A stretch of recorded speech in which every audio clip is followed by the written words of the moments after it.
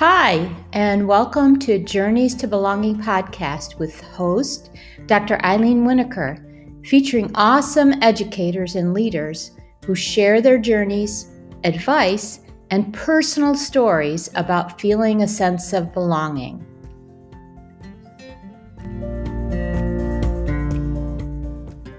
Hi, everybody, and welcome to another episode of Journeys to Belonging.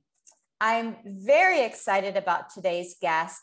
Kate Leeming is an explorer and an adventurer and has cycled the distance greater than twice around the world at the equator, which is really amazing to think about.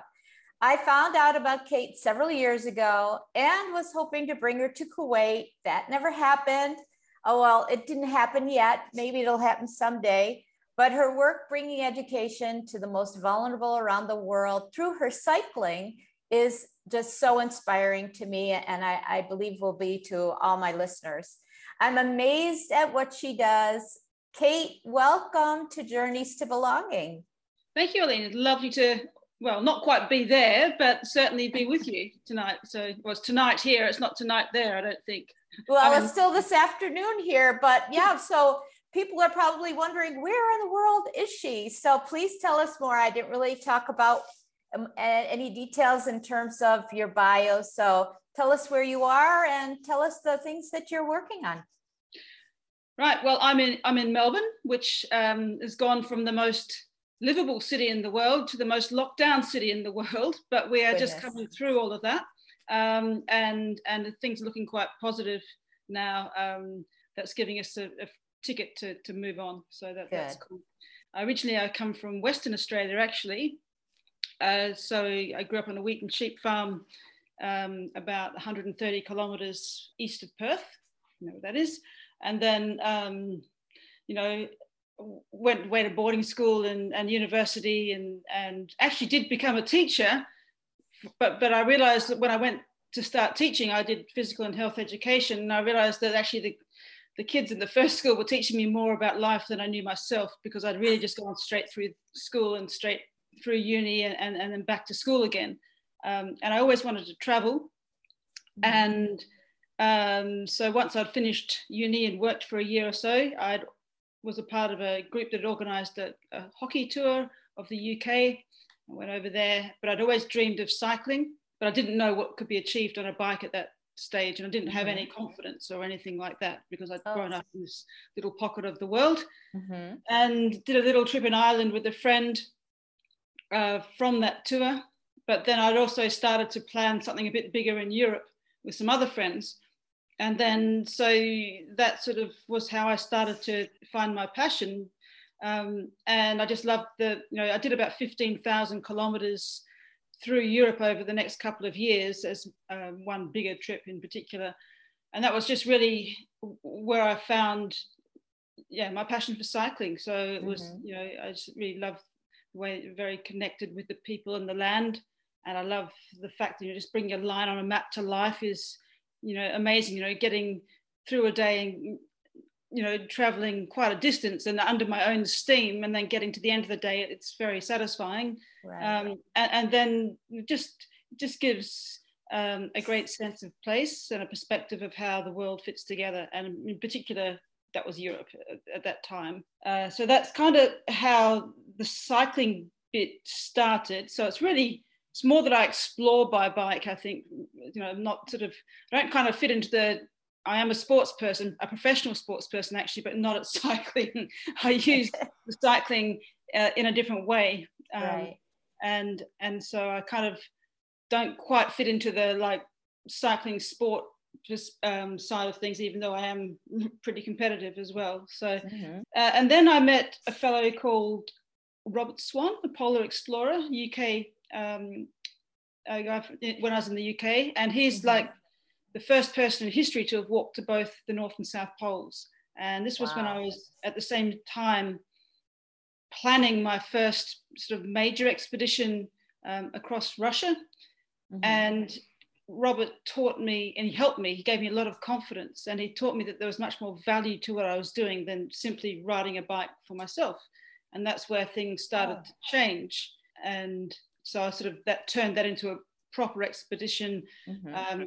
So I became the first woman to cycle from St. Petersburg to Vladivostok at a time when Russia was, it just become a country, actually. Yeah, so, you and I had probably grown up with the Soviet Union as this sort of enemy sort of thing, and I lived on the other side of the world. And then there was the Chernobyl nuclear accident, and that was still, all hushed up in Soviet times. Right. And then, 7 years later, I'm planning to cycle, with the breakdown of the CIS and into separate countries. And I'm about to cycle across the biggest country in the world, raising funds, aiding children affected by the Chernobyl disaster. So it's like, how does that work? But it was kind of amazing how that came to be, and how that all sort of came through. So that was the first big one. Kilometers, 13,000, just under 13,500 kilometers. 8,304 miles. I know that because I was traveling with a British friend, Greg, who would always talk in miles and I would talk in kilometers. So, oh, how fun.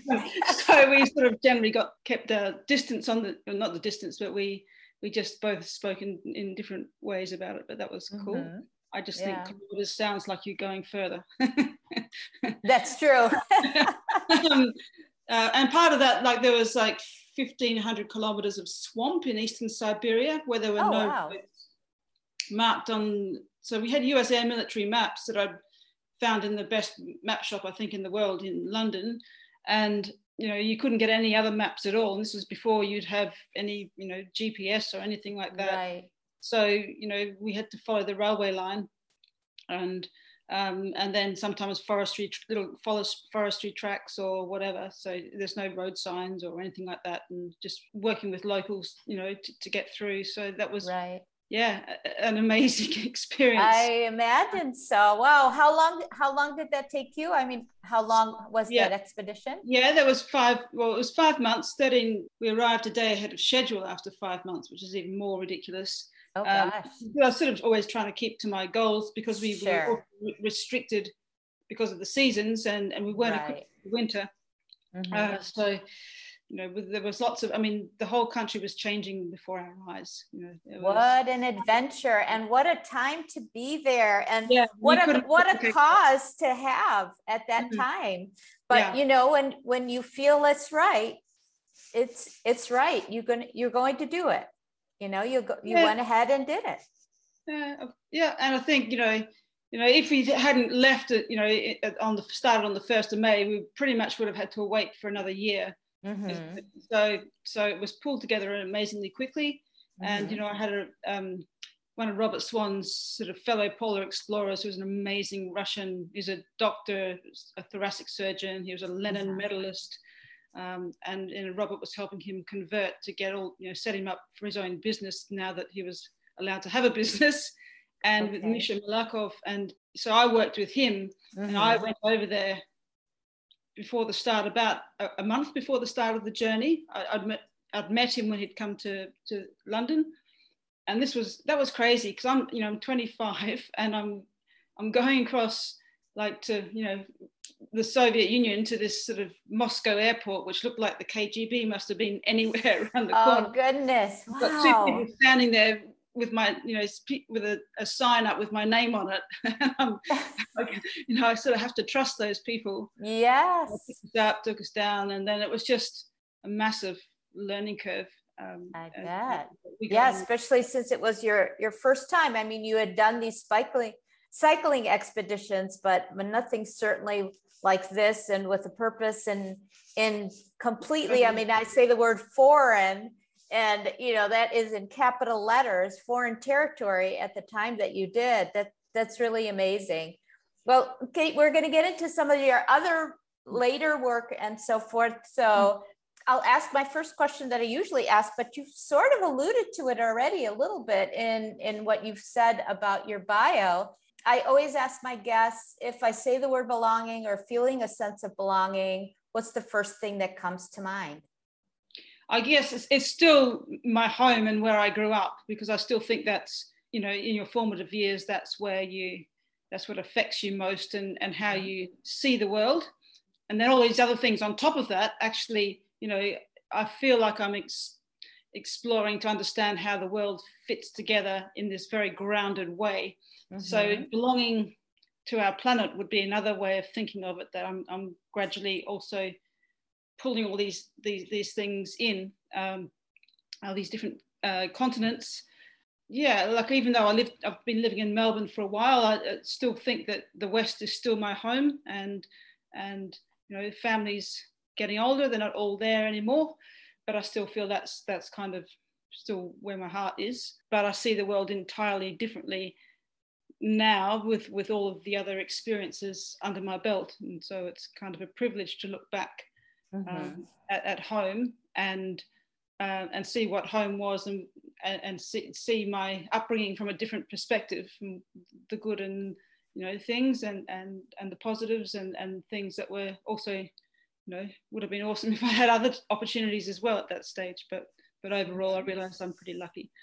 Yes. And so you sort of made those opportunities for yourself by, you know, exploring and being adventurous, and then offering that adventure to others. So you've talked a little bit already about where your passion for cycling comes, and how did that passion for cycling and the idea about breaking the cycle education happen? So if you give us a little bit of background about breaking the cycle education, and how your trip through Siberia, or through that, you know, in those early years, how that affected what you did along the way, and just a little bit about your journey. Just quick. So after 10 years, I did another journey when you started to ask me about education.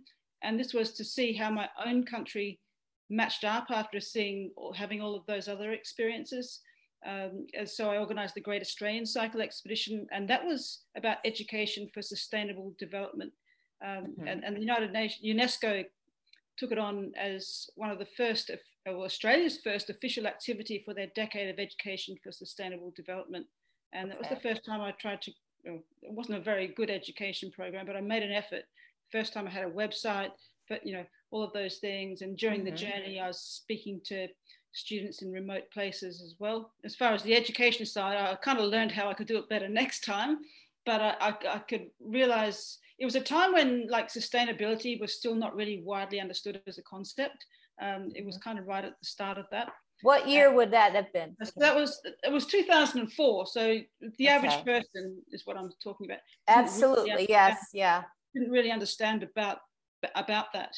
I don't think sustainability had entered the dictionary yet, even though obviously, you know, it was obviously defined a long time before that. Right. Sustainability around Australia, as coming from a wheat and sheep farm myself, and understanding, you know, most farmers actually do amazing work in terms of they have to be able to sustain themselves. Right. So often they, you know, get a bad rap, but so many of them are just amazing at managing the land. And as business people, they actually have to manage it really well to make the most out of it. So, right. You know, and that's something that growing up, it affected me a lot, because how my dad sort of farmed the land and things that he was trying to do to improve the productivity. So there's a lot of parts of that, and there was also the concept of me sustaining myself for 25,000 kilometers over 9.5 months, through 7,000 kilometers off-road on very remote tracks, and, you know, part included the first crossing of the Canning stock route by a woman by bicycle. So that's got 1,000 sand dunes, you know, so that was a big journey, and that was my first attempt. We are talking about education here. That was my first attempt to do something with education, and start to use what I'd studied a little bit, and starting to then bring that back into the value of my journeys.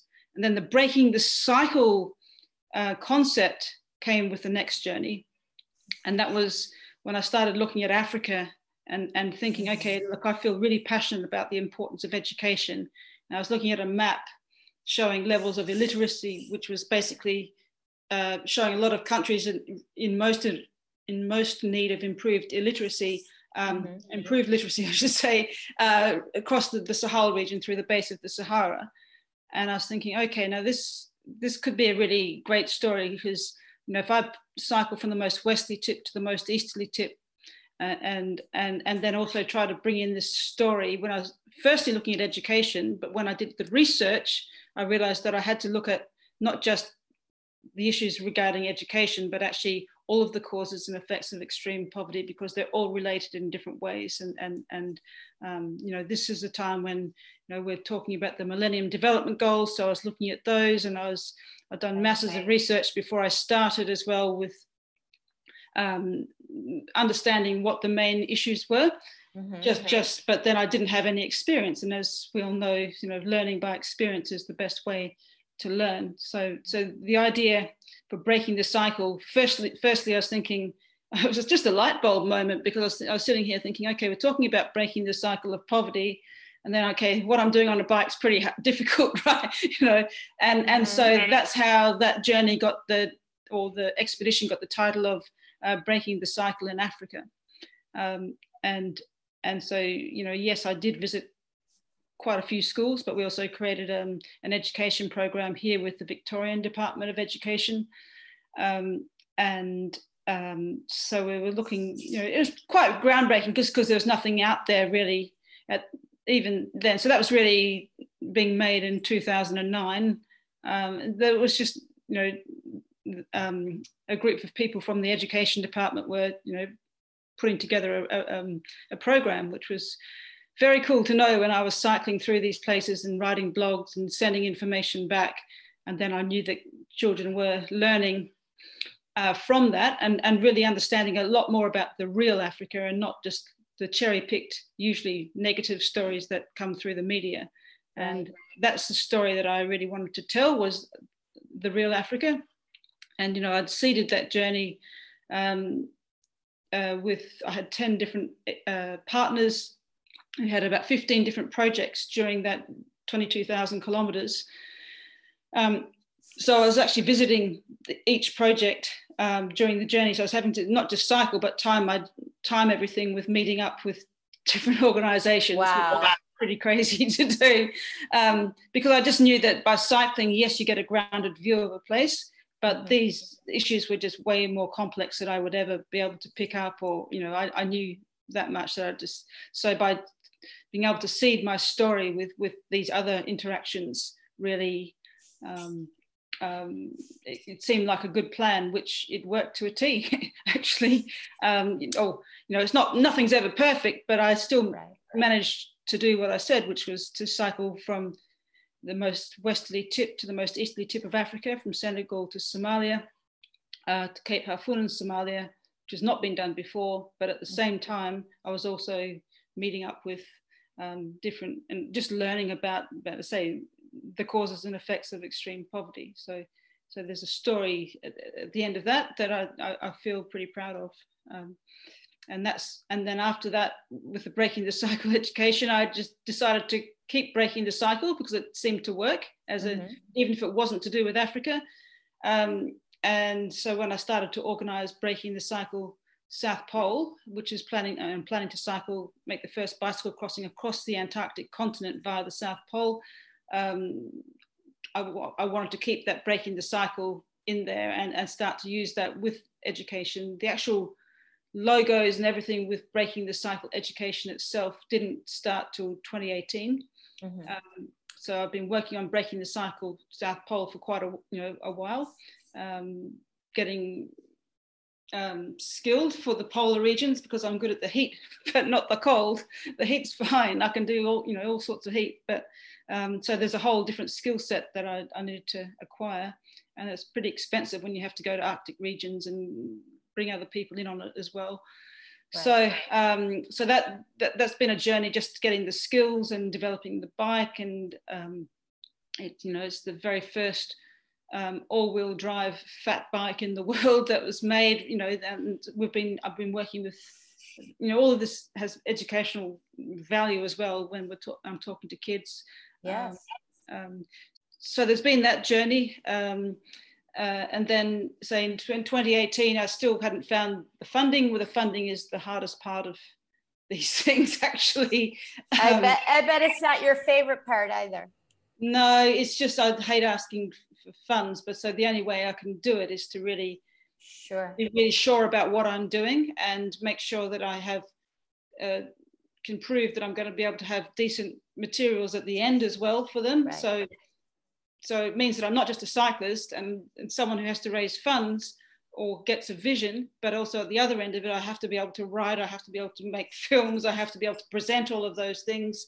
And so I wasn't necessarily good at all those things, and I've slowly learned to get better at them. You know, yeah, sure, I'm good with a camera or whatever, but actually behind, you know, actually being filmed and presenting, that's taken a while to get better at. Yeah, all a learning curve.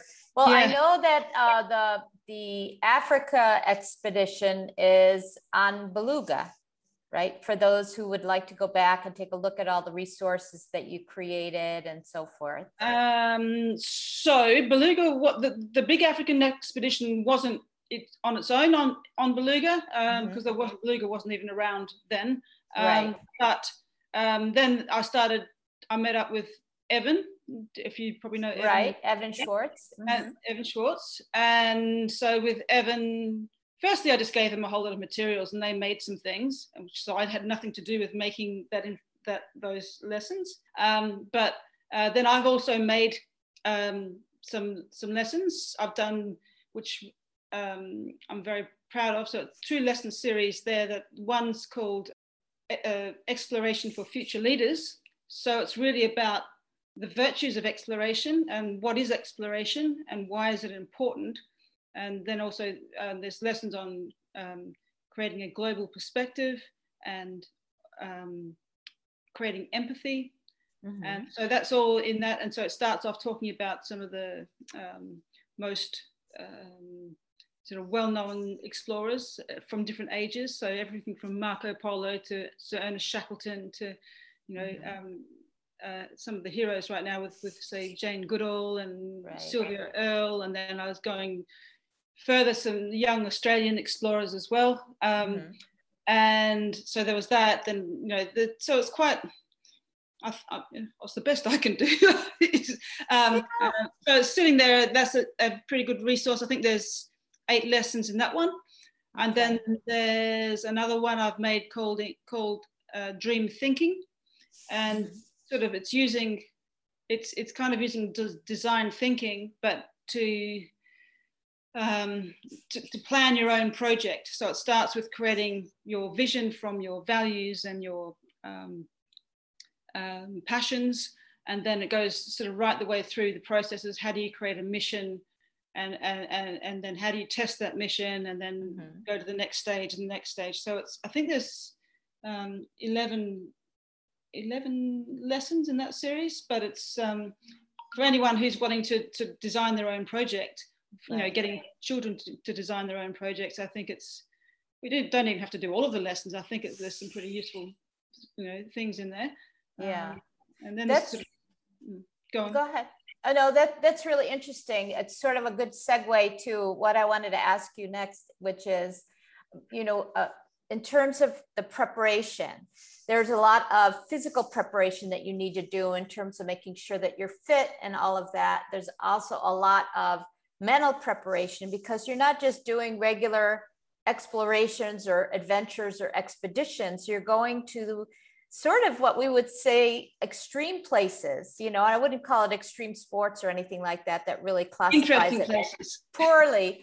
But yes, interesting places that people don't really know about. And so by following your adventures, we're able to learn more about the world.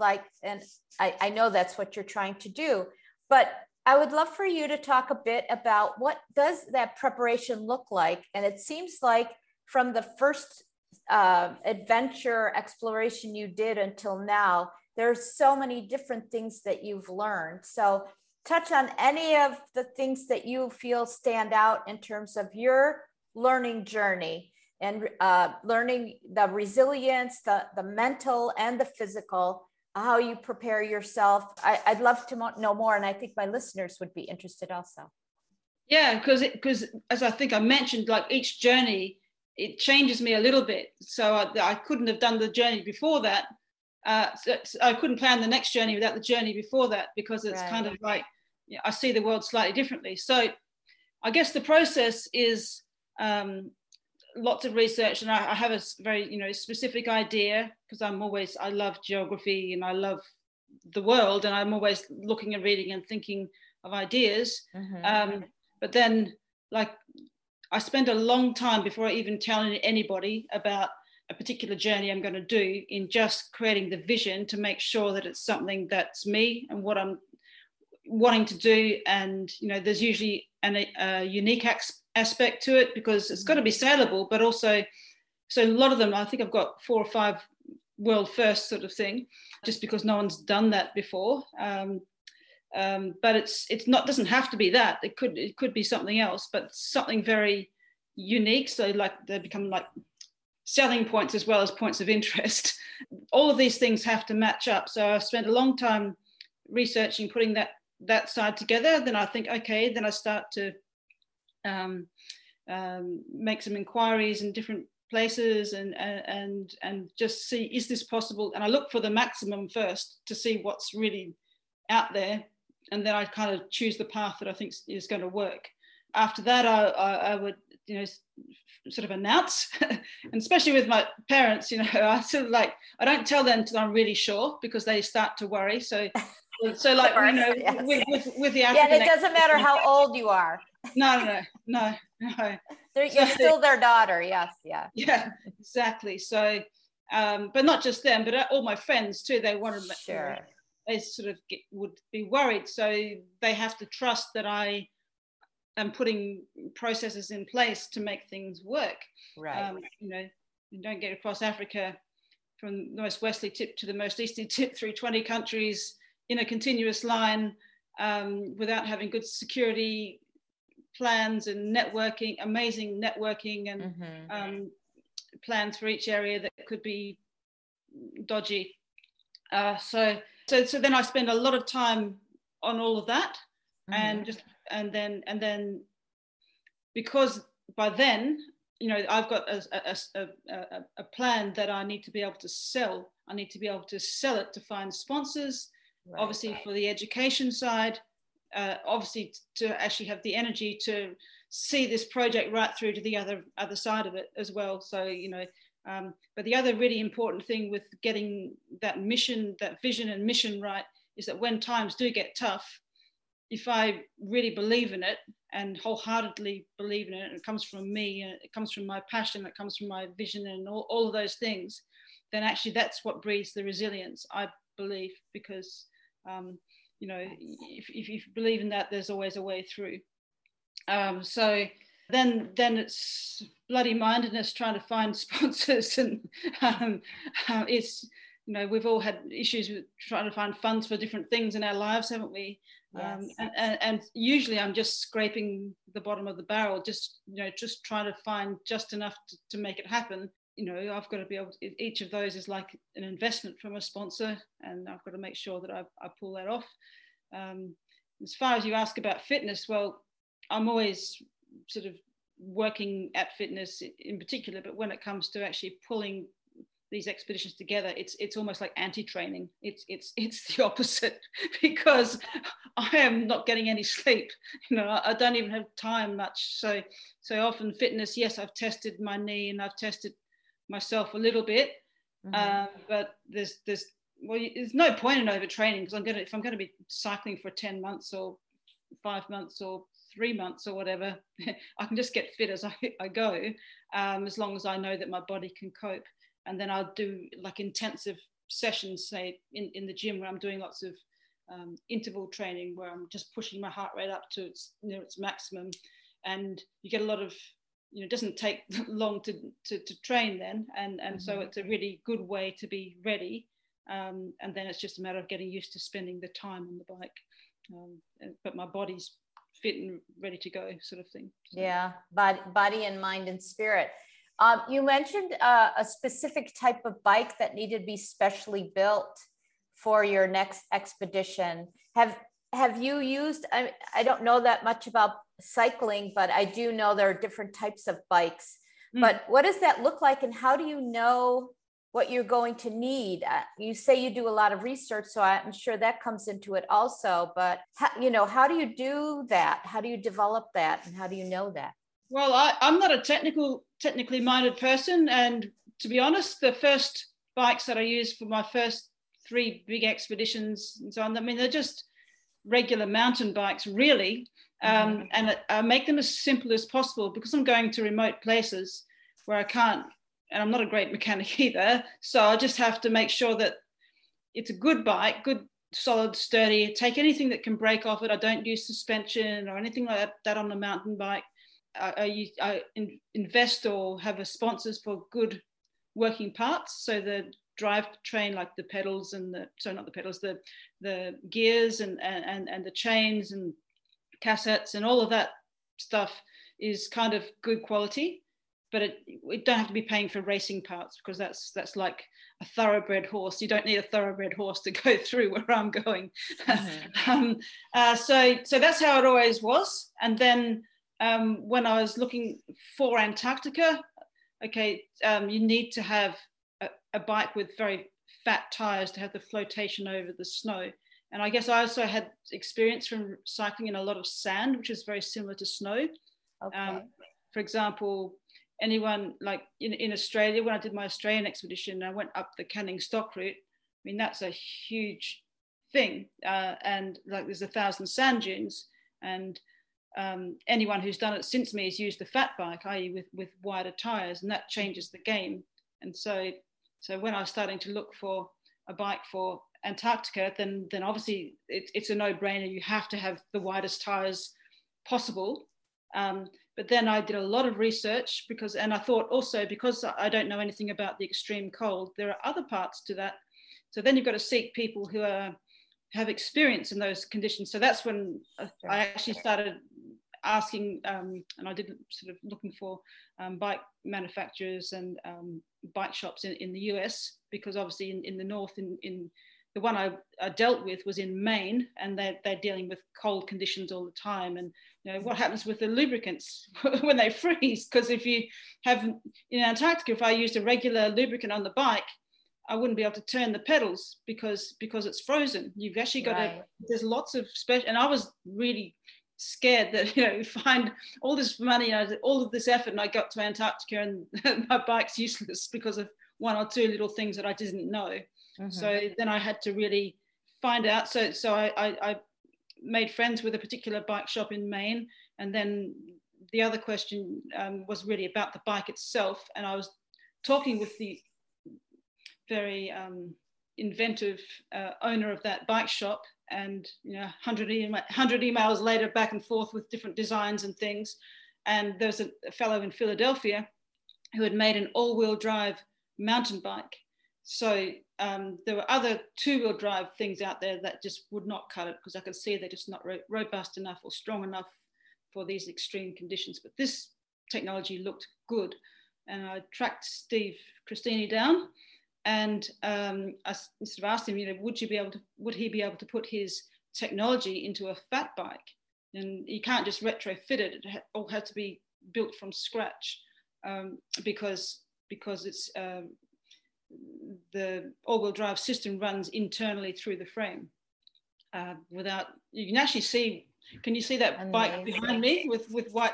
That's one of them. My house has got a lot of bikes in it.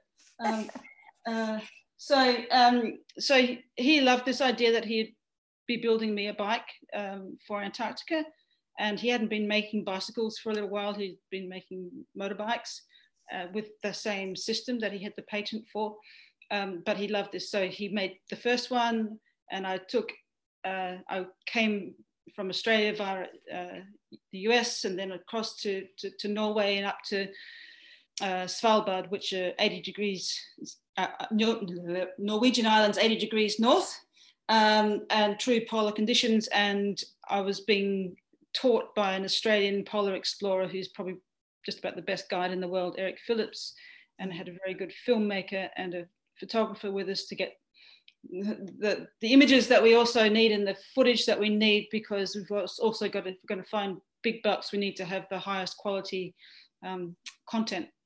And so that was the first test up there.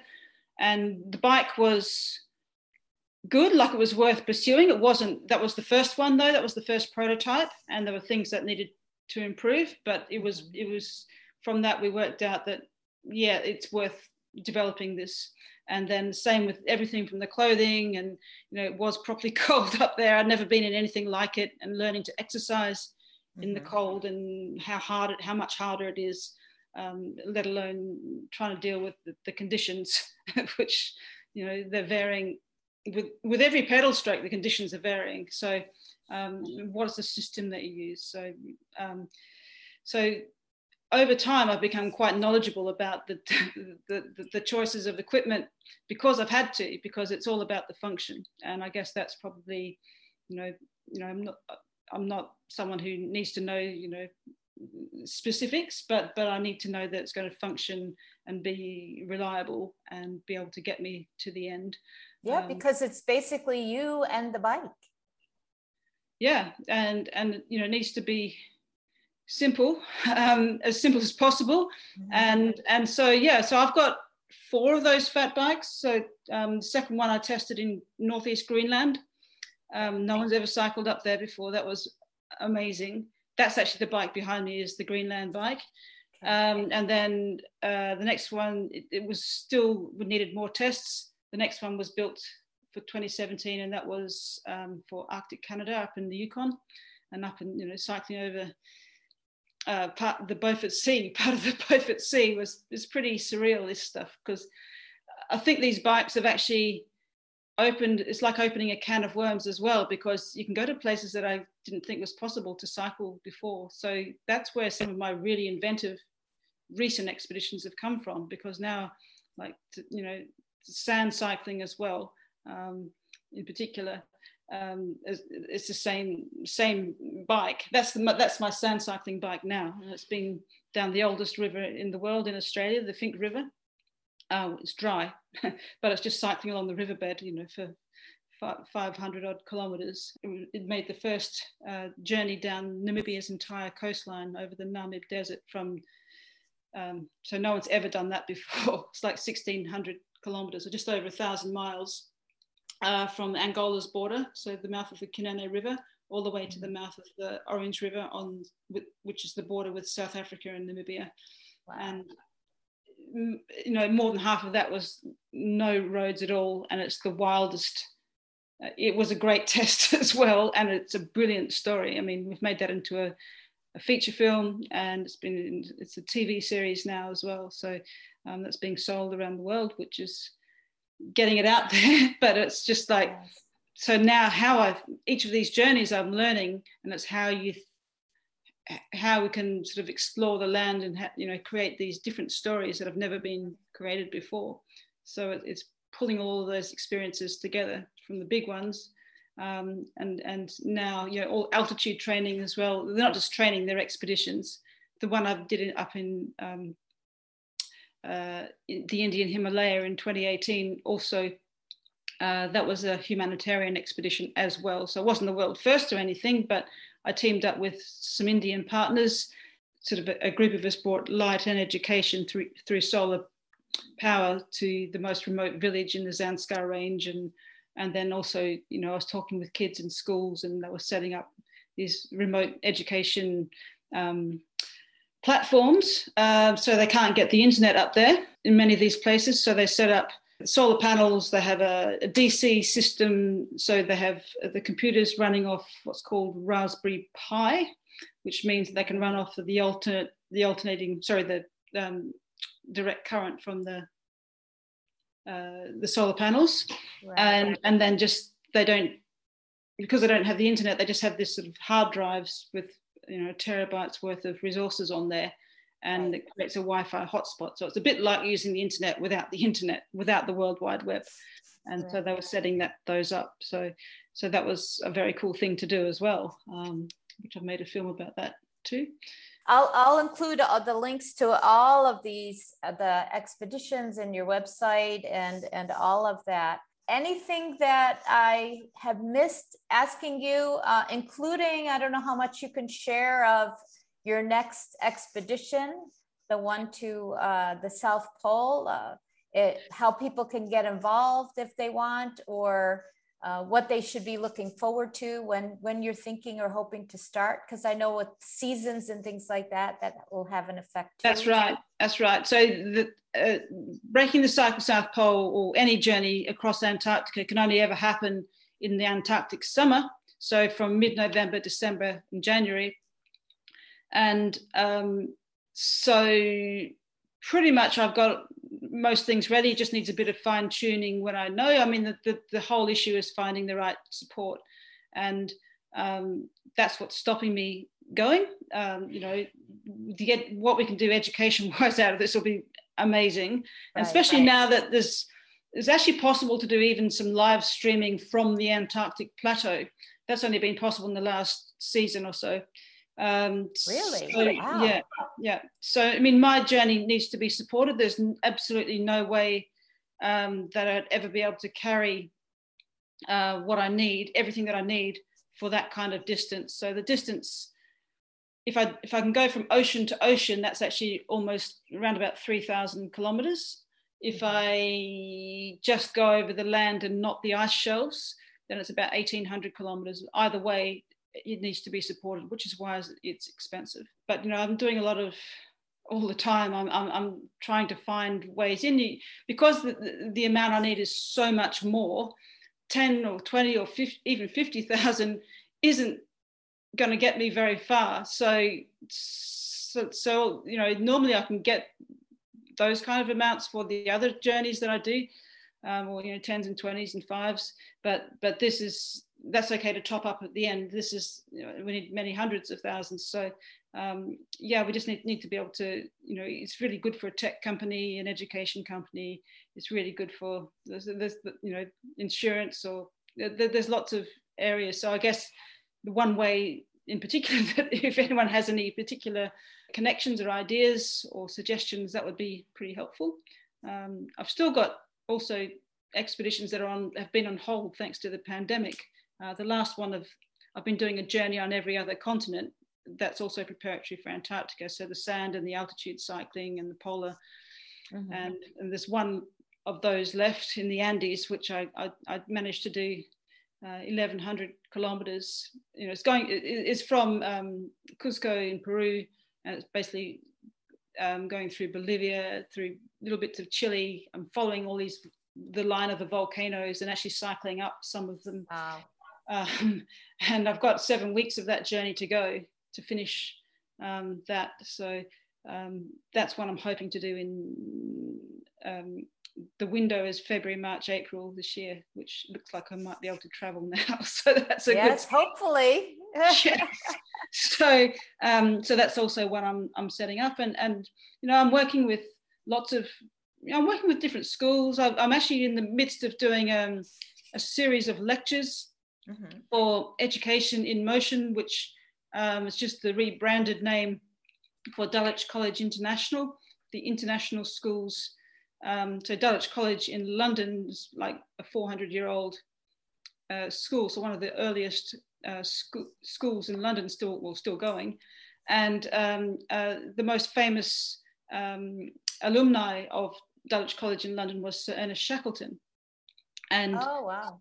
So these international schools were started about 20 years ago, and in mostly China, but also Singapore and Korea. And there's actually 13 of them now. Dulwich, and there's some Chinese schools as well as a part of that group. They're growing really fast, but they all, as part of what they do as a group, they call it the Shackleton Lectures, and every year they ask someone to do that. And this year it's my turn, so I've got 22 lectures in total. I've done 16 of them now. I've got another one tomorrow, and the next day, and the day after. So so I'm hoping to get those. There's about 11,000 students there. Nice. You know, we want to get them involved, but you know, I think for your listeners, imagining, you know, once we get this thing going, is just what we can do collectively to get maximal participation. You know, I'll have some educators helping me with some very good resources as well. So it'll be much more. But Awesome. the trouble is that it all costs money to even produce Yes, resources. yes. Costs money, and Right. and that's where it's like I'm going to set up my own foundation. That's part of it as well, Breaking the Cycle Foundation, and that's really Nice. going to be about teaching, helping develop, the next generation of leaders. And it's about education for leadership, and Right. and the idea, I've met so many great initiatives and projects and organizations in my journeys, in particular in Africa. And I've felt so helpless because I've never been able to help them. And I think that the idea with my foundation will be to have some leadership education, and then the opportunity for some of those young leaders to visit some of the projects. Right. I'll be, making a contribution to those projects, and then they'll spend some time like getting firsthand experience. Right. Like internships. Yeah. Well, yeah. I think there's so much of the storytelling that you're able to do. And so it's not like you're not doing it. I know you mean it in a way that, you really haven't developed or helped in terms of them being able to get out of poverty or improving their education, but just the attention that's being able to be paid to, and the knowledge that the rest of the world gets about the places that you're going into, and and the people that you're meeting, and all of that, I think is just invaluable. It's just so valuable. Really, it is.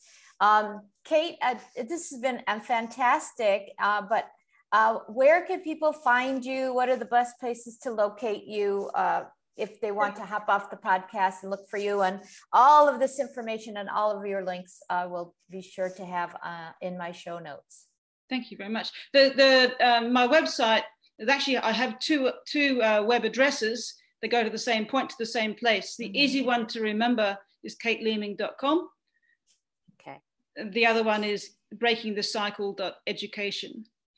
And they both go to the same place. Okay. So you can pick up, you can get links to watch the Lights of Ladakh and films, and you can have a look at all of the expeditions. You can get links to my Beluga channel. So that's a good place to start. I mean, you can find me easily enough on all the social media. Yeah. I think it's on Twitter, it's Leaming_Kate. Yeah, and Instagram's the same. Okay, good. Facebook, Kate M. Leaming. There's more than one Kate Leaming in the world, believe it or not. Oh. So we have to. That happens. So yes, what else? LinkedIn, very easy to find me under my name. And I'm always interested to hear people's ideas, or if someone wants to help with producing some content, or I can help them, or whatever, So yes, I'll be sure to tag those educators who I know are very, very involved in the Sustainable Development Goals, and also in global collaboration, and just exposing their students all around the world to expeditions and adventures, and finding out what's out there. So absolutely, I will make sure you will have a long list of links in your show notes. Kate, this has been wonderful, and I'm so happy to reconnect with you after all this time.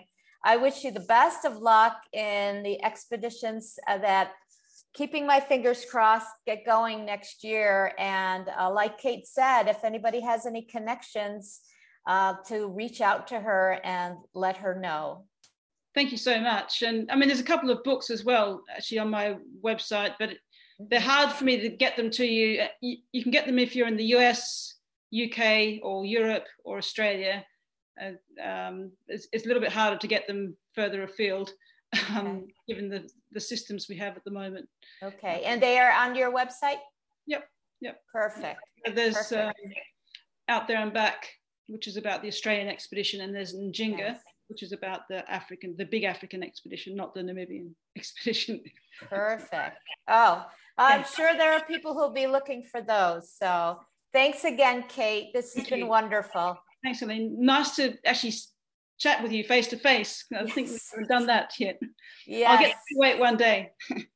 I'm hoping, or I'll get to, Melbourne. Let's see. Thank you for listening to today's episode. If you're inspired by what you heard, be sure to subscribe wherever you listen to podcasts. For more information about belonging, check my website, Journeys to Belonging, that's Journeys2 Belonging.webstarts.com. See you next week.